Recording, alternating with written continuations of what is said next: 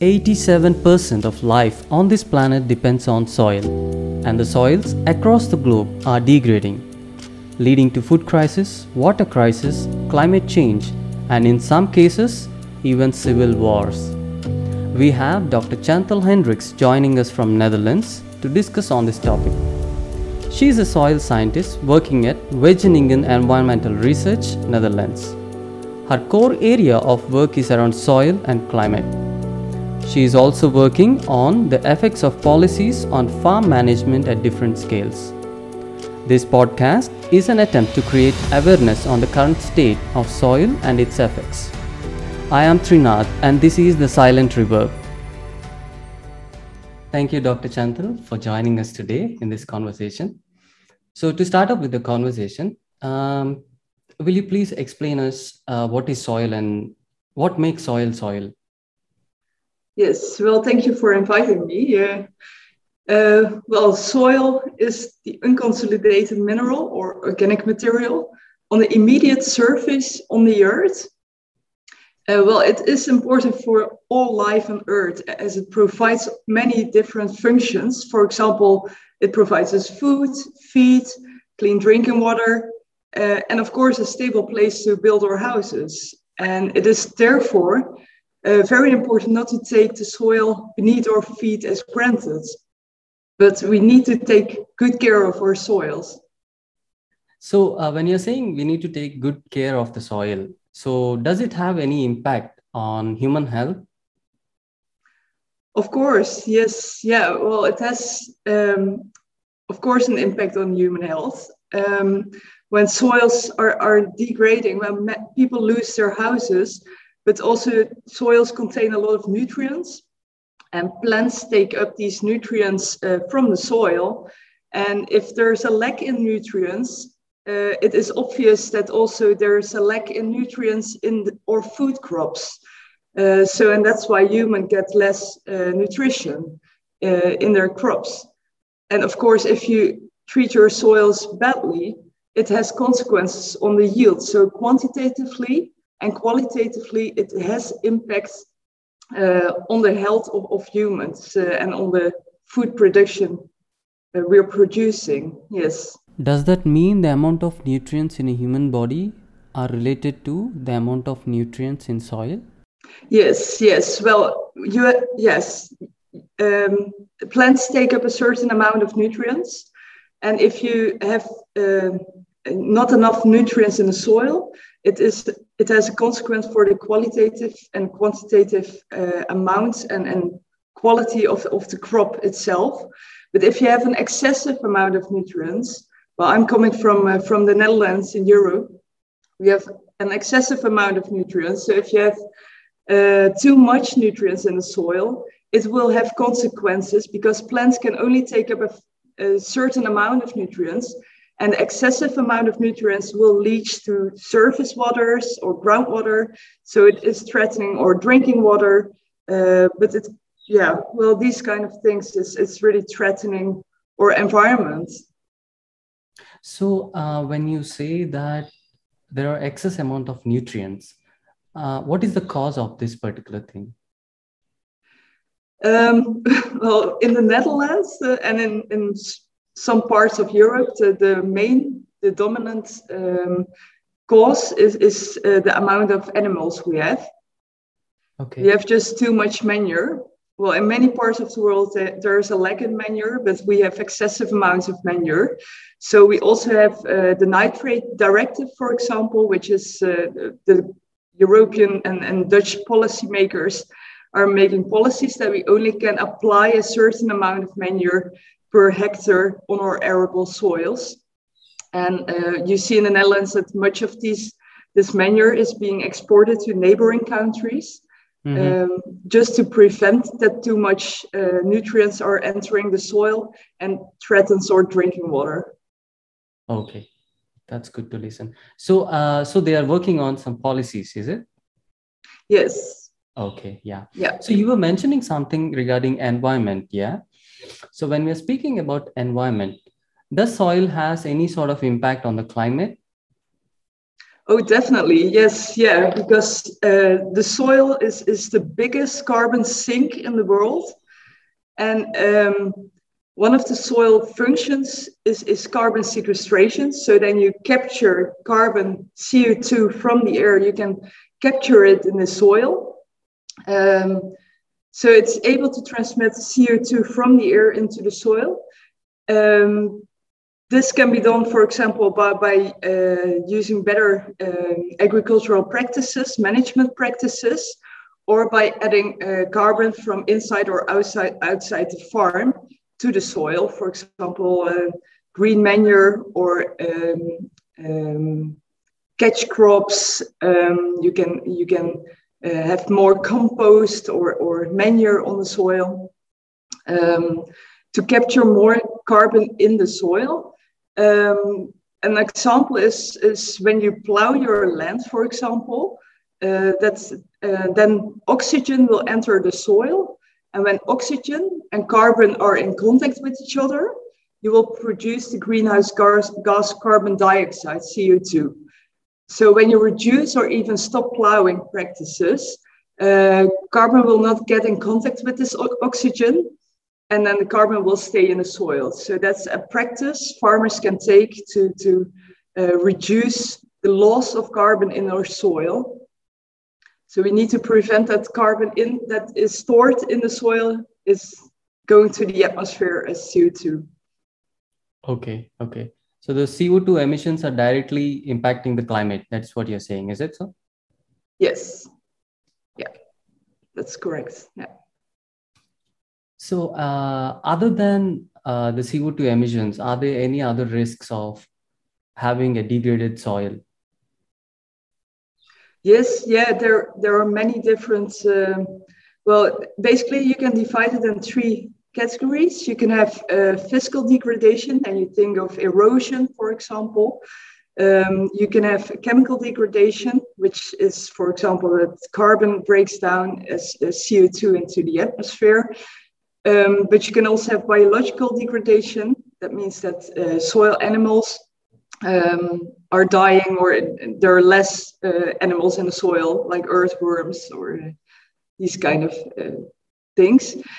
And all over the globe, you see that that soils are not degrading at the same pace or the same degradation rate at the same time. So that depends on where you are at the globe, and also whether the soil is dominantly degrading physically, biological, or chemically. That also differs around the globe. Okay, yeah. Yeah, so in fact, soil degradation, that depends on different factors. So you can imagine there are some natural factors that cause degradation, like climate, organism, where you have slopes in the area, hills or mountains. The origin of the soil, is it a clay soil or a sandy soil? And the age of the soil is also very important. For example, if you go to the humid tropics, you often see these very well-developed red soils. Well, these soils are very old, very degraded. So there's also natural degradation taking place around the globe, and depends on where you are on the world.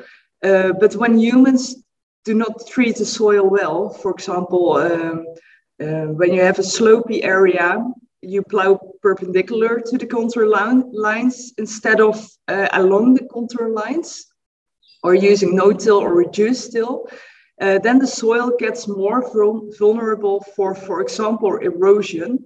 And that has all kinds of consequences, like landslides.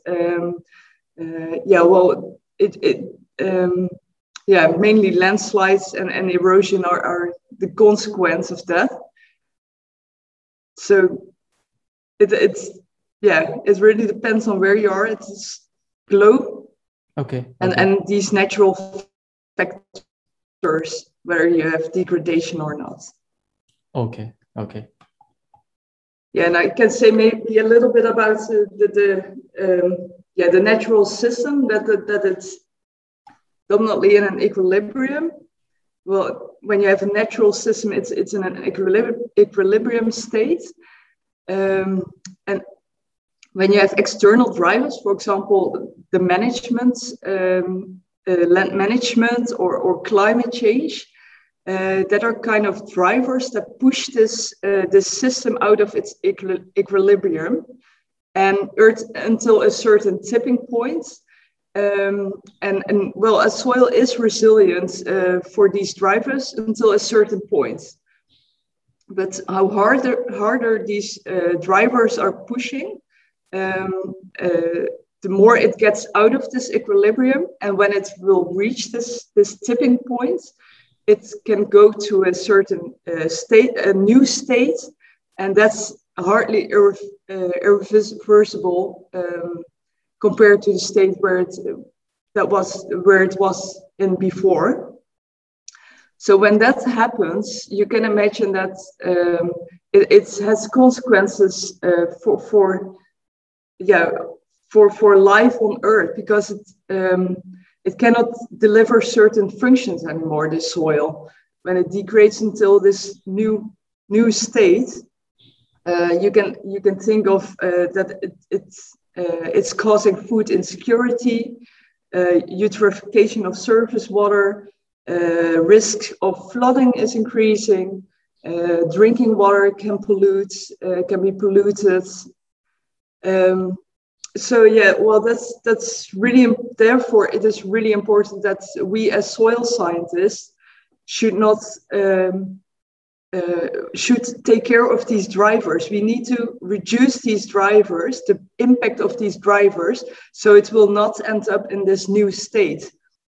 So we need to combat climate change, and we need to introduce different management techniques that cause less pressure on the soil. Okay. Do you think it's only the soil scientists that have to take care of this particular aspect, or is it each and every one have to work towards this? Yeah, well, that's a very good question. I think it's each and everyone needs to take care of this or a soil. As I said before, you should not take it as granted, as many people do. It's something very special. It's a non-renewable resource, so we need to treat it like that. And I think it's everyone's responsibility to take care of the soil and to put it in a context of the whole system. As the soil is in contact with the atmosphere, it's in contact with water bodies. So, well, there are living animals in the soil. There are growing crops and other vegetation on the soil. So it's the whole system that needs to be taken care of. Okay, yeah. So you were saying that there were some policies that were made in Netherlands, yeah? So do you think Yes. a policy is a mandatory thing to prevent any sort of soil degradation? Do you think there should be some policy that has to be implemented? Yes, and I'm very happy to see that the soil is getting more and more attention, also among policymakers. Well, the nitrate directive, for example, was introduced because water eutrophication or drinking water was polluted. So that's why the government took action that we need to reduce the amount of manure we are spreading on our soils in the Netherlands. But I definitely think soil management is one of the things that should be included in policies. Okay. And even sign or point some areas where certain soil management is not even possible anymore or is not allowed anymore. In the Netherlands, we have, for example,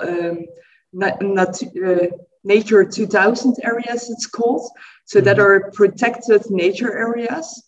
And we're now debating in the Netherlands whether there should be a buffer zone around these nature areas where no farming can take place anymore.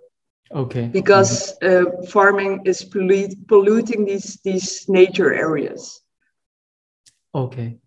So do you think the fertilizers and whatever manure that they are using as a part of agriculture system, do you think that has an impact on the organisms that are living in the soil?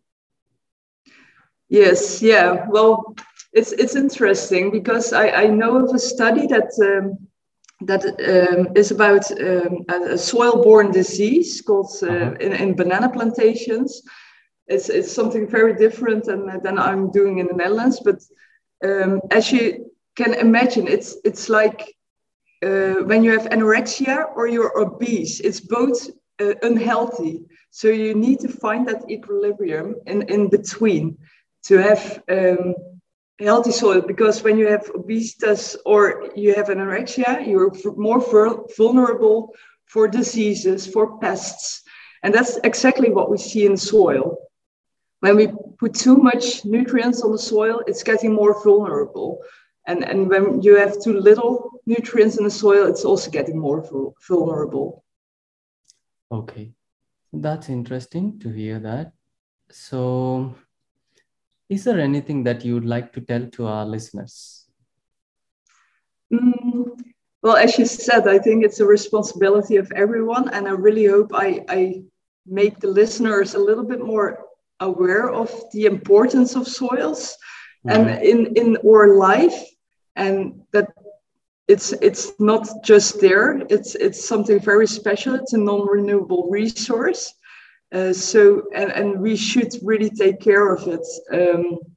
Otherwise, our next generations don't have enough food anymore, don't have a place to live anymore. So we really need to take good care of our soils. Thank you, Dr. Chantal, for making us aware of the importance of soil. To the listeners, as Dr. Chantal was saying, soil is a non-renewable resource and we have to take a good care of it to create a sustainable planet for ourselves and future generations. Save Soil is a global movement launched by Sadhguru to address the soil crisis. To be a part of the movement and make a difference, please visit savesoil.org. If you like this podcast, please do give us your rating and subscribe to our channel, The Silent River.